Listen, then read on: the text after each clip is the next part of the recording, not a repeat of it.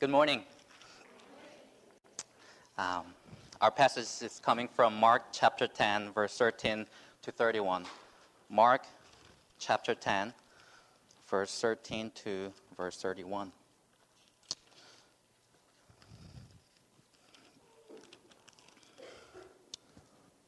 People are bringing little children to Jesus for him to place his hands on them, but the disciples rebuked them. When Jesus saw this, he was indignant. He said to them, "Let the little children come to me and do not hinder them, for the kingdom of God belongs to such as this. Truly I tell you, anyone who will not receive the kingdom of God is like a little child. Anyone who will not receive the kingdom of God like a little child will never enter it." And he took the children in his arms, placed his hands on them, and blessed them. As Jesus started on his way, a man ran up to him and fell on his knees before him. "Good teacher," he asked, "what must I do to inherit eternal life?" "Why do you call me good?" Jesus answered, "No one is good except God alone. You know the commandments. You shall not murder. You shall not commit adultery. You shall not steal. You shall not give false testimony. You shall not defraud. Honor your father and mother." "Teacher," he declared, "all this I have kept since I was a boy." Jesus looked at him and loved him. "One thing you lack," he said. "Go, sell everything you have and give it to the poor, and you will have treasure in heaven. Then come, follow me." At this, the man's face fell. He went away sad because he had great wealth. Jesus looked around and said to his disciples, "How hard it is for the rich to enter the kingdom of God." The disciples were amazed at his words. Jesus said again, "Children, how hard it is to enter the kingdom of God. It is easier for a camel to go through the eye of a needle than for someone who is rich to enter the kingdom of God." The disciples were even more amazed and said to each other, "Who then can be saved?" Jesus looked at them and said, "With man this is impossible, but not with God. All things are possible with God."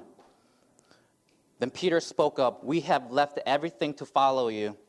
"Truly I tell you," Jesus replied, "no one who has left home or brothers or sisters or mother or father or children or fields for me and the gospel will fail to receive 100 times as much in this present age. Homes, brothers, sisters, mothers, children, and fields, along with persecutions, and in the age to come, eternal life. But many who are first will be last, and the last first." This is God's word. Let's pray. Lord, I pray that you would dictate my heart, and then you would lead my lips, and you would guide me, so that I would not bring any wisdom and eloquence, lest the cross of Christ be emptied of its power. For the message of the cross is foolishness to those who are perishing, but to us who are being saved, it is power of God, Lord. So let your message be remained at the end. In Jesus' name, amen.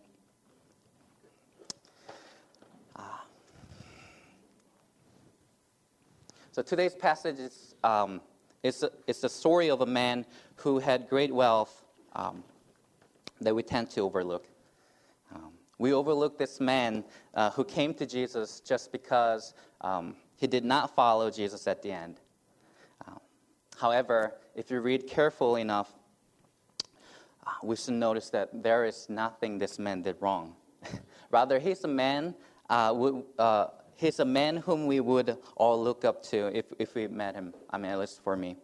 Verse 17, when Jesus was on his way, this man ran up to Jesus asking about the truth. This man was desperate for the truth. He fell on his knees before Jesus. The Synoptic Gospels, Matthew, Mark, and Luke, will tell us that he is a young rich ruler. Now, compared to his early success with his wealth and social status, he's a humble man, knowing that he doesn't mind public eyes and he's willing to embarrass himself in the public to know the truth, right? In verse 20, he declared, all this I have kept since I was a boy. Just like Paul was able to say about his prior state before his conversion as a Christian, he said in Philippians 3:6 goes, as for righteousness based on the law, I was faultless. So we can see that this man was morally upright. He was law-abiding person, and everyone looked up to him. Even when he realized Jesus' demand was too difficult to do, he went away sad. He had a gentle spirit. See, if it were me, I would not happy with Jesus. Really, I mean, why? Like, look how Jesus responded this man. Jesus did not give him a direct answer to his question. See, when he asked how he could inherit eternal life, Jesus asked him if he kept all the law, and he kept them all. And Jesus demands him to sell everything he has and give to the poor and follow him. If you actually read this like with right mind, that's absurd and ridiculous. I mean, really. Come on, like he didn't say that to Peter or any other disciples. It's not some sort of a pyramid scheme that the more bottom you go, you have to pay more, to follow Jesus, right? But this at the same time, this should alarm us, or at least me, because I don't think I'm this good as much as this man was. See, many times I know myself. I'm not desperate to desire or know the truth. Certainly, I'm way too prideful enough not to be humble or yield my ways unto others. I'm unfair, unrighteous, especially I think rules are optional. That means I break a lot of rules for my benefit. So I'm faulty. Certainly nurtured to be polite, but that doesn't mean I'm gentle. Many times I'm scared to log on to my bank account. I'm not rich. But I have enough to buy you coffee at Dunkin', so visit me. But what was this one thing that he was lack, that he could not follow Jesus at the end? What does it tell us when we are keep looking for these high qualities in our lives? I mean, don't we all want to be this morally upright, decent, law-abiding, wealthy, and socially successful? What is this one thing that we are keep missing in our lives, or this man missed? See, so I hope and pray that as we investigate this passage this morning, we may be able to recognize this one thing this man lacked and be able to decide to follow Jesus. Amen? So, in verse 17, this man called Jesus good teacher, good teacher. Mark used this word, agathos, good, of a person.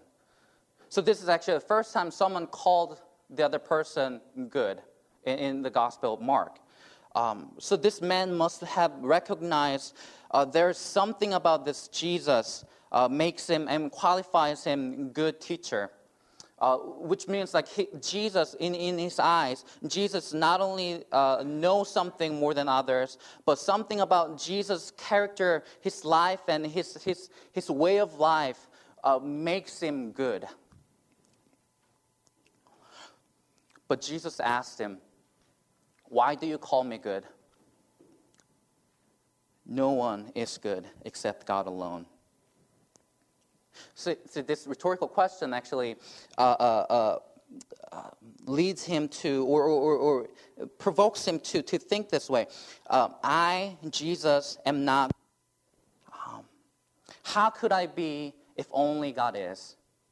That's the first question that he had to answer. And that leads to another question. But if you insist to call me good, you better prepare to call me God as well. But we know the problem of this man was that he did not recognize as God. In verse 20, he just called Jesus teacher. When this man asked, "What must I do to inherit eternal life?" We can see that this man was eagerly wanted to do something or fix something in order to get accepted or qualified for this eternal life. By the way, Jesus doesn't use our language, it's unmerited grace, like you can earn it. He doesn't say that. He actually rather goes into his worldview by asking, "You know the commandments." How did man reply? He declared. He didn't just answer or reply. He declared, "All this I have kept since I was a boy." And we can know this man wasn't lying, but rather he was sincere, because Mark wrote Jesus' respond in verse 21. Jesus looked at him and loved him. See, Mark used the word look as emblepo, intently meant.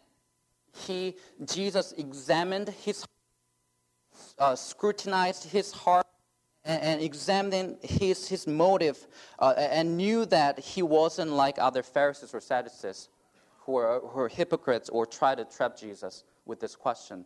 Like, this man was genuine when he said, when he declared, "All this since I was a boy," just like Paul was able to say in Philippians 3:6.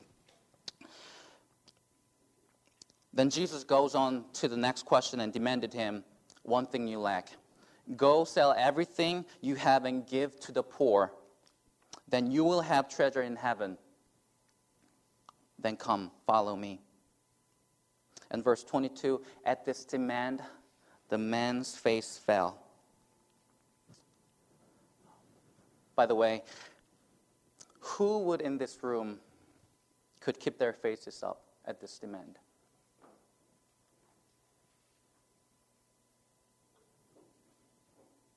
But let me ask you this question. If Jesus' logic in his question was actually right and true, how can we even say that we're saved or have eternal life?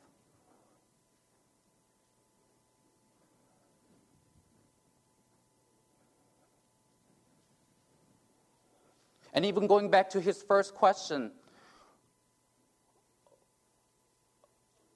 why do we think it's okay not to keep the Old Testament? If that was Jesus' first question for this man.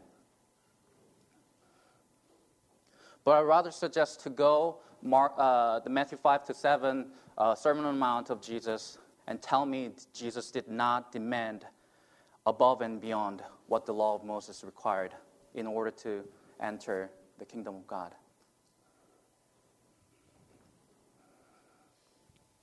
See, the Ten Commandments which was archetype of law of Moses, could be summed up by Jesus' the loving commandments: love God with all your heart, with all your soul, with all your might. Love your neighbor as yourselves. But when Jesus had a conversation with this man, he did not mention first part of greatest commandment by asking, "Do you really love God?" He didn't ask that. But rather he was asking, "Do you really love your neighbor as yourselves?" By mentioning the 5th to 10th commandments of the 10 commandments. You shall not murder, you shall not commit adultery, you shall not steal, you shall not give false testimony against your neighbor, you shall not defraud, honor your father and mother. All the commandments has to do with your relationship with your neighbors. And what did the man say again? "I kept all this since I was a boy."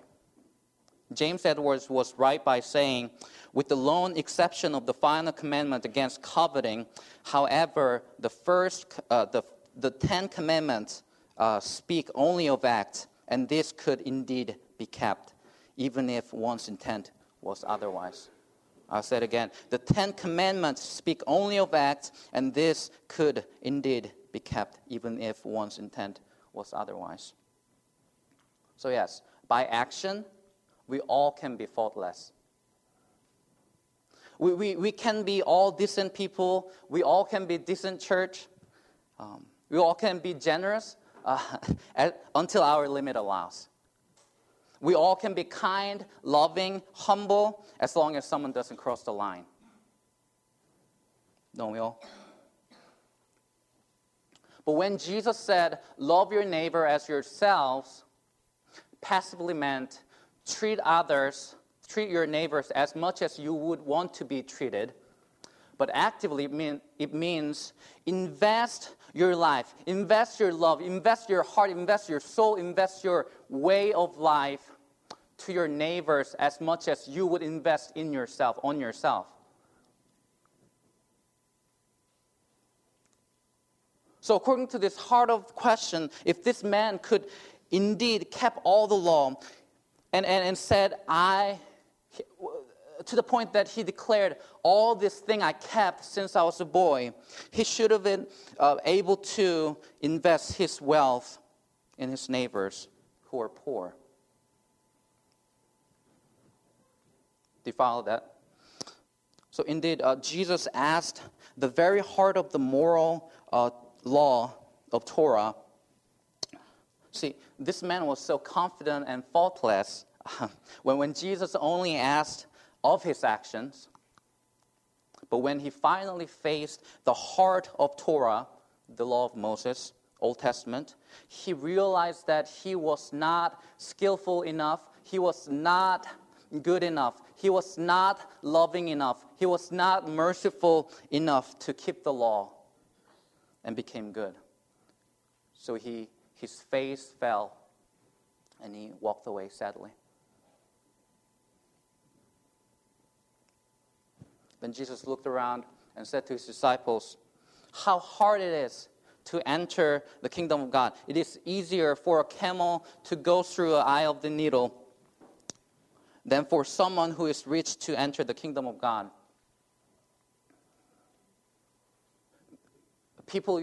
Person you just saw, this rich man, this person who was upright, faultless by his actions, humble, generous.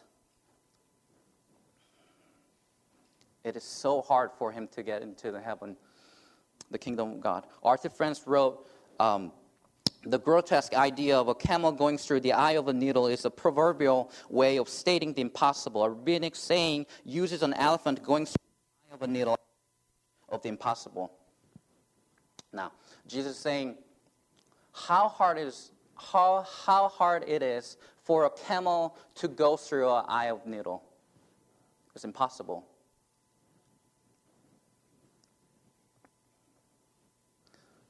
But that's way easier for this man who you just look up to enter into the kingdom of God. It's way more impossible. Then disciples asked each other, who then can be saved? Who then can be saved? Verse 26. Jesus looked at them and said, with men, this is impossible.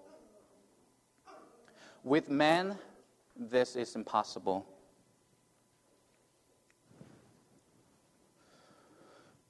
So how can we love our neighbors?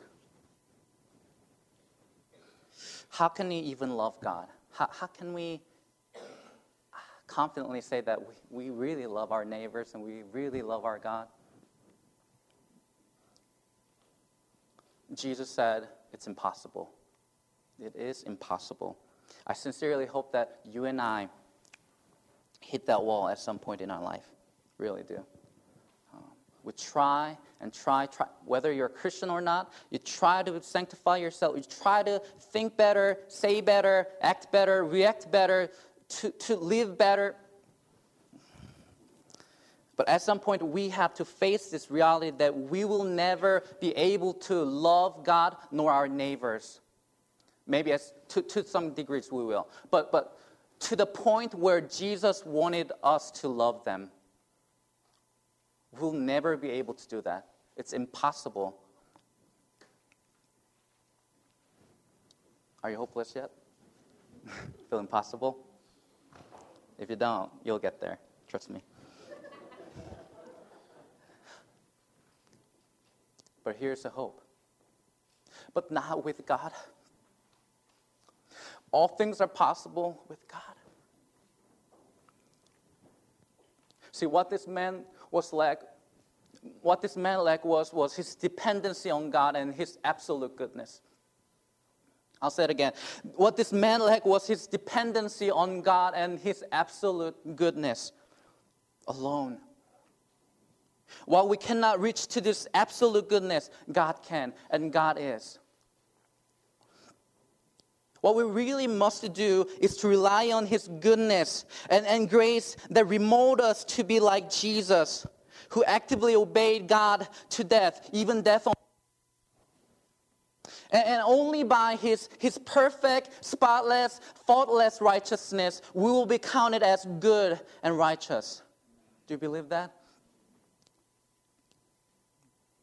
But here's the thing. If you really say that you are saved only by grace, God will ask us to love and to be good all the way. Not just decent, not just like good, kind person. All the way. Just like Jesus became nothing. He didn't consider himself equal with God for his own advantage, but rather he made himself nothing. And that God will ask us to do.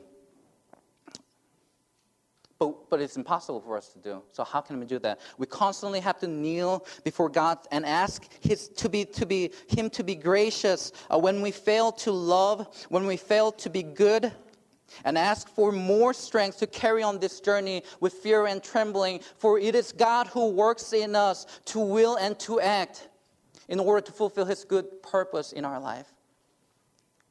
So Dr. Tim Keller mentioned about this conversation with a woman. After his sermon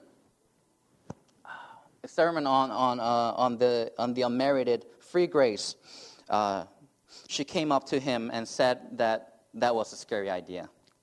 Dr. Keller asked her, what was so scary about this unmerited free grace? Right? Sounds good. She replied something like this: if I was saved by my good works, then there would be a limit to what God could ask of me or put me through. I would be a taxpayer with rights. I would have done my duty, and now I would deserve a certain quality of life. But if it is really true that I am a sinner saved by sheer grace at God's infinite cost, then there's nothing He cannot ask of me.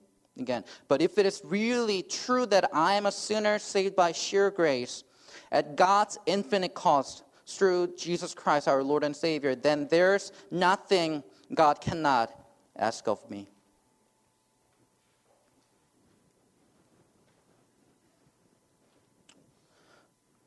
But is this story only for those who do not trust on God? Just like this man who ended up walking away from Jesus? Who's the final audience in this story? Look at how Mark exposed disciples' heart by their reaction in verse 26. Disciples were even more amazed at this man's failure to get the answer from Jesus and walked away, They said to each other, "Who then can be saved?" Mark intently put the disciples in the same place as this man who walked away from Jesus at that moment right there. Go back to our beginning of the passage, verse 13. People were bringing little children to Jesus for Him to place His hand on them to bless them. By the way, little children in this time and culture, they were insignificant. They were not even counted as number. They were neglected and marginalized in a way. What was the disciples' reaction? They rebuked people who brought them to Jesus. See, disciples who decided to follow Jesus, who was walking with Jesus, willfully neglected and marginalized social outcasts. To them, these little children weren't in their league. But when this man socially high status gentlemen with great wealth came to Jesus. Without any hesitation, they instinctively related themselves to him. Who then can be saved?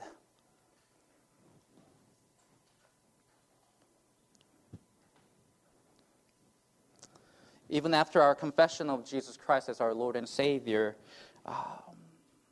somehow we still want to be like this man rather than children who are incapable, incompetent, outside of the arms of the Father. We don't want to feel like we're incapable. I mean, just reflecting my previous prayers, I pray for my needs and wants while I'm missing this one thing that I was lacking. When have we prayed that God would fill our hearts with His love, grace, and mercy, that we would love God and neighbor more than yesterday? I'm most the guilty person in this room.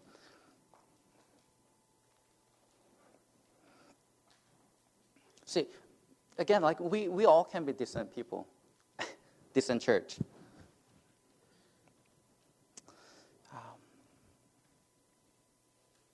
Maybe we would never feel like there's nothing lack in our life, nothing's wrong with us.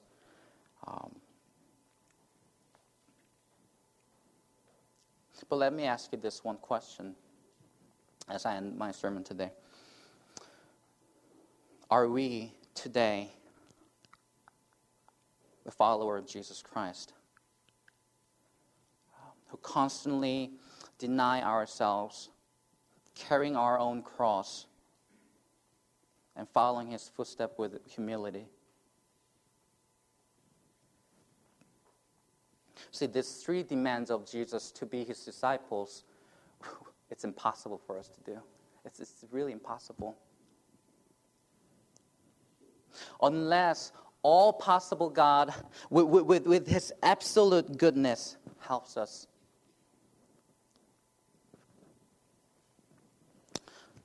So, as I usually do, I just want us to, in silence, I just want us to pray a little bit just on this matter. I know we all have prayer requests. We all have like needs and wants in our life, but can we just put that aside a little bit? Just pray that God would fill our hearts. As we walk out this door, we would be more loving, we would be more merciful as He reveals more of His love in our life. Can we do that?